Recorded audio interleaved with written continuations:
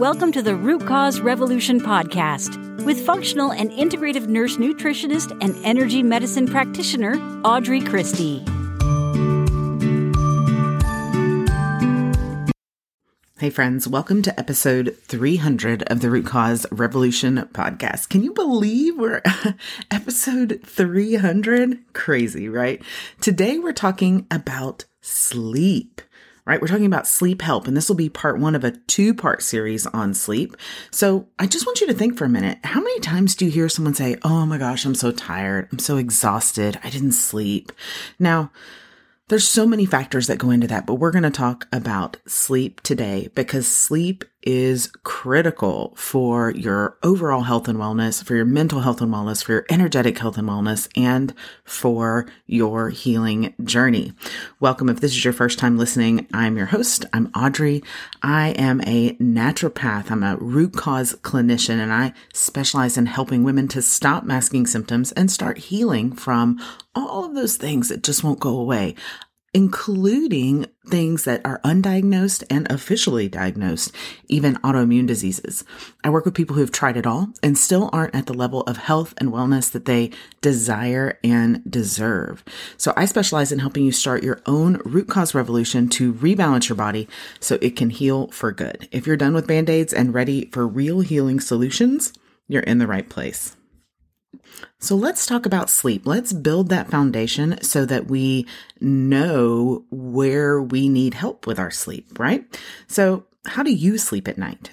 And I don't mean like, how do you sleep at night? Like guilt, right? Even though I can see how that might come off that way. But I mean, do you fall asleep easy? Do you wake feeling rested? Do you sleep all night long? If you can't guess what I'm going to say next, I'm just going to say it, right? Sleep is absolutely critical. It's critical for your mental, emotional, physical, emotional, energetic well-being. It is vital. And yet for so many, sleep is elusive. As I said at the top of the show, we always hear people say, oh, I'm tired, I'm exhausted, I didn't sleep. Now, some of that, right? Some of that is an over glorification of being busy, but there is an entirely other side that is time and quality of heads on pillows and eyes shut, right? And when we don't have adequate sleep, which contrary to popular belief is a little bit different for everyone, but when we don't have adequate sleep, that leads to inflammation, it leads to buildup of toxins, it disables the body's ability to process deep emotions, and it disrupts your energetic flow. There are more sleep aids on the market today, both natural and chemical, and yet more than ever before, we as a human race are still sleepless. So we're going to get on the way to a full night's sleep tonight. You know, depending on what life stage you're in, sleep may not feel very important to you, right? We go through stages in life where like, oh, sleep is for old folks, right? Or maybe you've even proclaimed, I'll sleep when I'm dead. I may have even said that before, right? And I get it. From the outside, the body appears to be still, to be inactive, but there is so much more going on in there. During the night, while you snooze, while it's dark, your body is working very, very hard behind the scenes. It's working to restock your hormones, process your toxins, repair tissue damage, rearm the immune system with the vital cells it needs. It's working to eliminate the effects of stress and to process big, heavy emotions and traumatic emotions as well. So people being unable to sleep disrupts your immune system. It triggers autoimmune conditions. It triggers inflammation, and it causes hormone disruptions. And, you know, a lot of people say, oh, I'll just have coffee in the morning, but it doesn't fix that, right? Coffee can artificially wake you up, but coffee is contributing to your hormone disruptions and contributing to your lack of sleep. And often it's just a vicious cycle. Now, when I work with people, sleep is one of the first priorities I address in the journey back to wellness, because it doesn't matter if you are injured, physically injured, or recovering from an injury or an illness, or you have some kind of, unmitigated inflammation going on in your body. Sleep is part of the key. Routinely getting sound sleep improves motivation, improves your ability to make changes necessary to heal the body, and physically heals the body. I can tell you through my physical training, my athletic training process, that anytime I have suffered an injury, one of the first things my trainer has said to me, echoed by my doctors and the other people that I work with to get my body back to where it should be when I've injured myself, sleep like your job depends on it. Sleep like it is your profession. Because that's the only way your body can heal. Okay. So let's talk about how your body falls asleep, right? So the magic of falling asleep starts with the pineal gland. Yes, that pesky little teeny tiny gland is about the size of an ant. It's located near the center of our skull. So think the middle of the eyebrows, just a little bit up, kind of where the third eye is. It's also that little gland that is easily calcified by things like fluoride in your water and fluoride in your toothpaste and a number of other issues. But the pineal gland secretes a neurotransmitter called melatonin. You've probably heard of melatonin, right? I always cringe when I hear people say, I'm taking melatonin and going to bed, right? Or I give my kid melatonin every day, because melatonin, although it's a pretty cool little transmitter that helps you fall asleep, when you take it routinely, exogenous, so outside of the body, it can actually trigger the body to stop making melatonin, and then you're dependent on that tiny little melatonin pill forever and ever. That's not to say there aren't times when you should and need to take melatonin, but I digress. That little pineal gland secretes melatonin following something called our circadian rhythm. Once it kicks in, melatonin is kind of in charge. It suppresses the activity of a whole bunch of other neurotransmitters in the body, which results in the calming of the brain and the body. Part of the reason for this brain calming is because it counters things like our stress hormone cortisol. So at night, melatonin should be kicking in, and then adversely, cortisol should be going down. Cortisol is secreted by your adrenal glands. So when you think of things like adrenal fatigue, adrenal stress, all the way, into the diagnosable adrenal syndromes, know that that's primarily impacting that cortisol, which also has a balance with melatonin.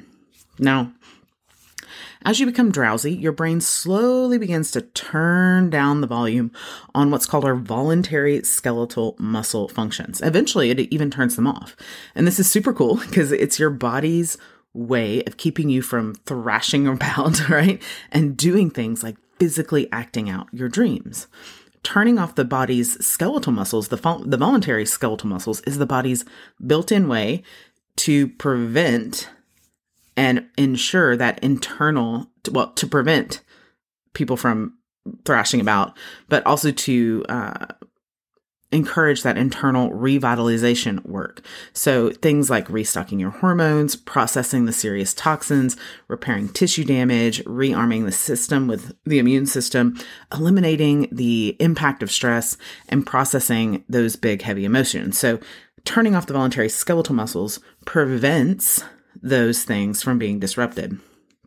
So, an example you might have seen in real life, if you have a dog, right, is if you've seen your dog dreaming, or even a child dreaming, this function of turning off the voluntary skeletal muscles, making it hard to move your limbs or shout or, do something in response to a vivid nightmare or dream, that when you see the dogs like running while they're asleep, or, kind of those little muffled barks and things, that is this effect that you're seeing in real life.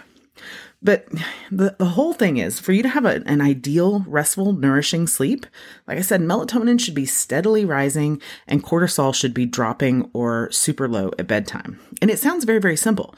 But the catch is that the pineal gland has to be triggered to start the melatonin process.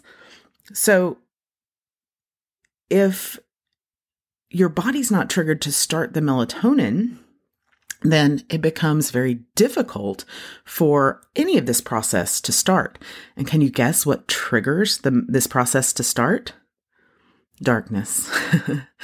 The sun setting, darkness, low noise situations. And you know what grinds this process to a screeching halt? The opposite of that. Bright lights, loud noises. So think about, what do you do in the evening hours when you notice the sun has set outside? What's it look like inside your house? Are the lights on bright? Do you have a cell phone 4 inches from your nose? Are you watching or reading on an iPad?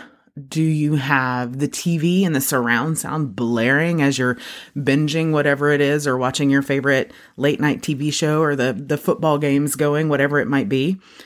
Those things grind that process of falling asleep to a screeching halt. So what happens then? So what happens when you turn off the lights and go to bed?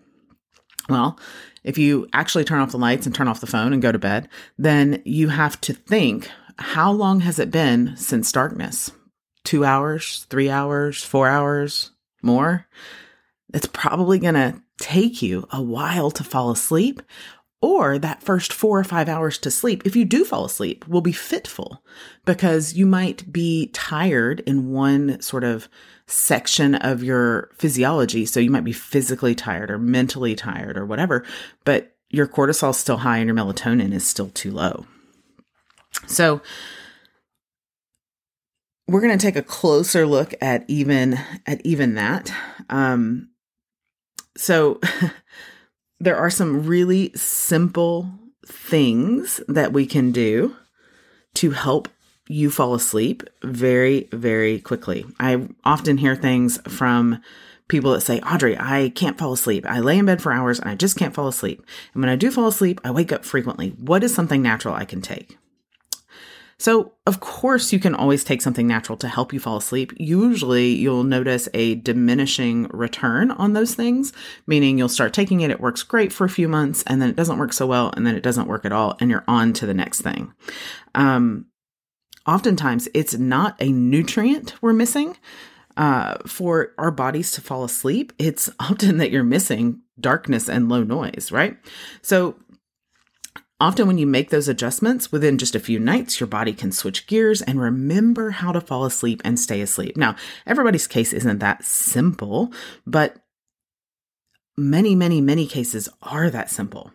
So what's the number one thing that you can do to help your body prepare and be ready for sleep? Notice the outside natural world around you and create that natural world indoors. So, for example, this time of year, the sun's setting at what, like 6:45, 7-ish, between 6:30 and 7:15, let's say. So at that time, if you still need to have a phone on and around and in your face, then grab some blue light blocking glasses to help mitigate that. About that time, start turning the lights down in your house. If you don't have a dimmer, this is the time for all those lamps the overhead lights to be turned off and soft light to be turned on. Even better is if you're using something like a Himalayan salt lamp, because it is an ultra soft light. You can change your phone screen, not just from dim, but to no blue light. On my iPhone, I have a button. I can click it, the side button 3 times, and it changes it to red. Even better, right? Make sure that any devices you're using are far away. Turn the sound down. Now's maybe the time to have the sound turned down. Best case scenario, the TV's off and you're not watching the news and you're not adding to your stress levels and you're just reading a book with low, soft, not blue light until it's time for bed. And usually when I tell people to get off the phone at night, I hear, well, my phone is my only connection to my friends, my family, the world. And I get it. And that's totally fine the other 10 hours of the day. But it's an excuse, and not a very good one, for poor sleep that kicks off a cascade of poor health, right? So it might sound like a little bit of tough talk, but my phone is my only connection is an excuse, right? It's an addiction to our devices. intentionally so. That's the way they're designed. It's an addiction to social media. It's an addiction to work and emailing in the evening and all of those things. And all of those choices get in the way of your body's pro-sleep chemical shifts. And guess what? When you don't sleep, that makes your next day less productive and the next day less productive. So it's better to have boundaries and shut those things off, and then be ultra productive during the day, and then shut them off again at night, right? Most of these devices display what's called full spectrum light, and full spectrum light confuses the brain because it's like, is it nighttime? Is it not?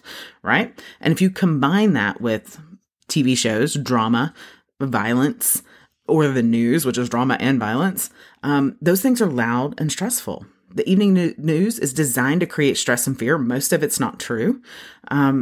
And, if you top that off with crime dramas or horror movies, all of those things are designed to cause stress, right? You don't check work emails at 9 p.m. because you love work most of the time. It's because it's stress related, right? Or it's adding to your already extensive to-do list, right?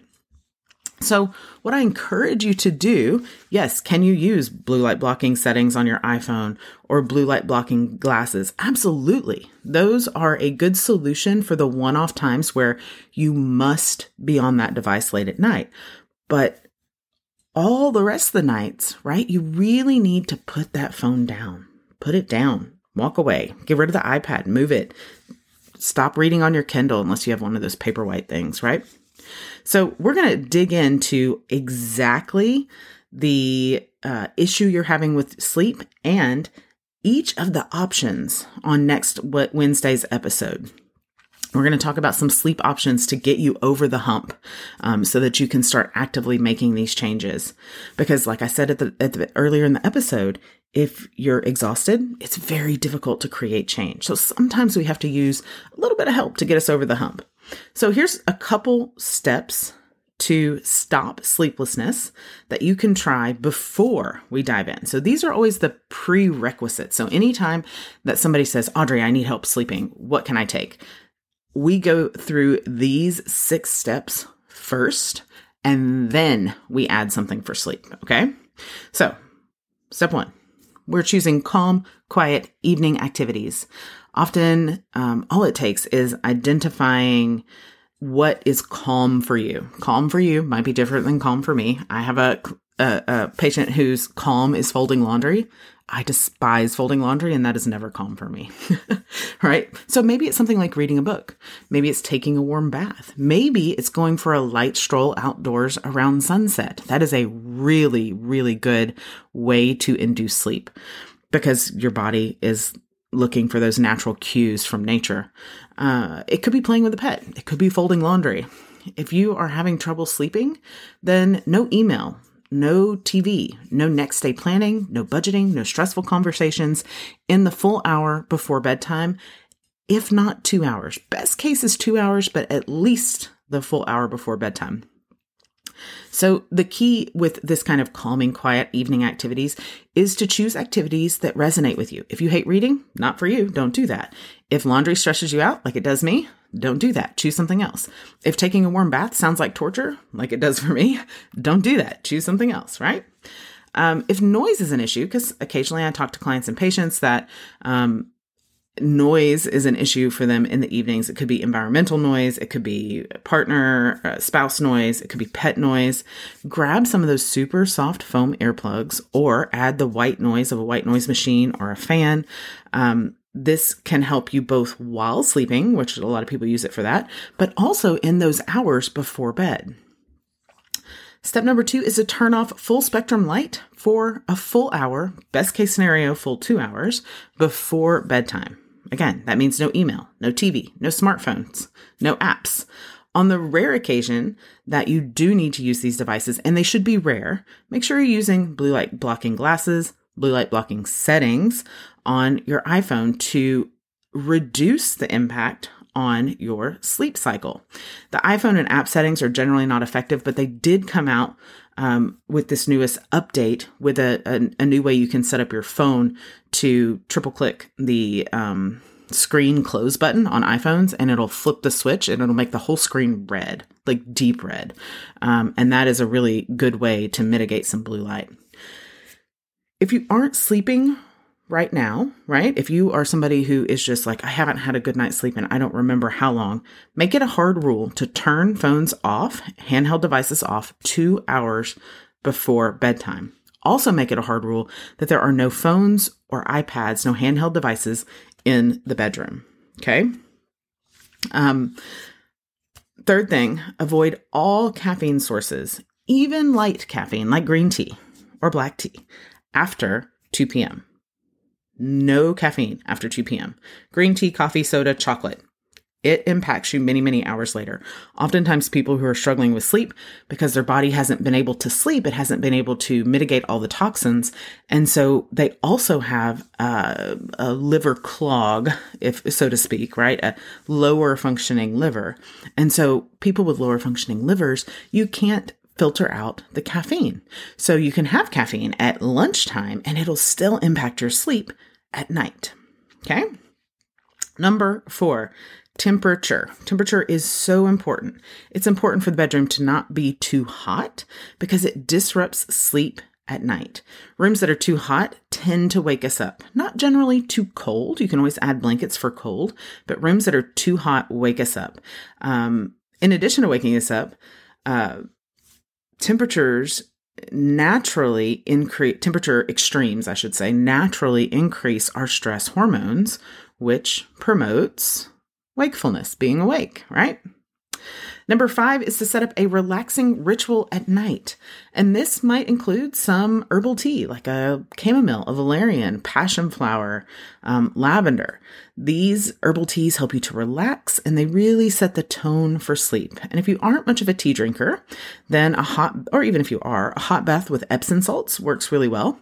And if you're like me and a hot bath sounds like torture, then maybe writing in your journal for about 10 minutes, doing a brain dump, reading some inspirational or spiritual books can help. You can also meditate before bed, or one of my favorite tricks is to meditate myself to sleep. I have one special meditation that I use for sleep only because I don't want to induce sleep in the morning when I meditate, right? So sometimes I'll meditate myself to sleep. Number 6 is quiet your digestion. So this is really, really powerful because a full tummy will cause initial drowsiness, but will end up with restless or light sleep. So you really want to avoid eating the last 2 to 3 hours before bed. Okay. So if you're having dinner at 7 o'clock, then you better not be planning to go to bed until 10 p.m. So ideally you're having dinner earlier in the day before it gets dark outside. I know that's not always possible. And sometimes we have to arrange or prioritize what we need. So if your only opportunity to sit down together as a family and talk is at 8 p.m. over dinner, then, sometimes that's what you got to do. But do your best not to have, particularly if you're having trouble sleeping, not to have anything to eat past 2 to 3 hours before bed.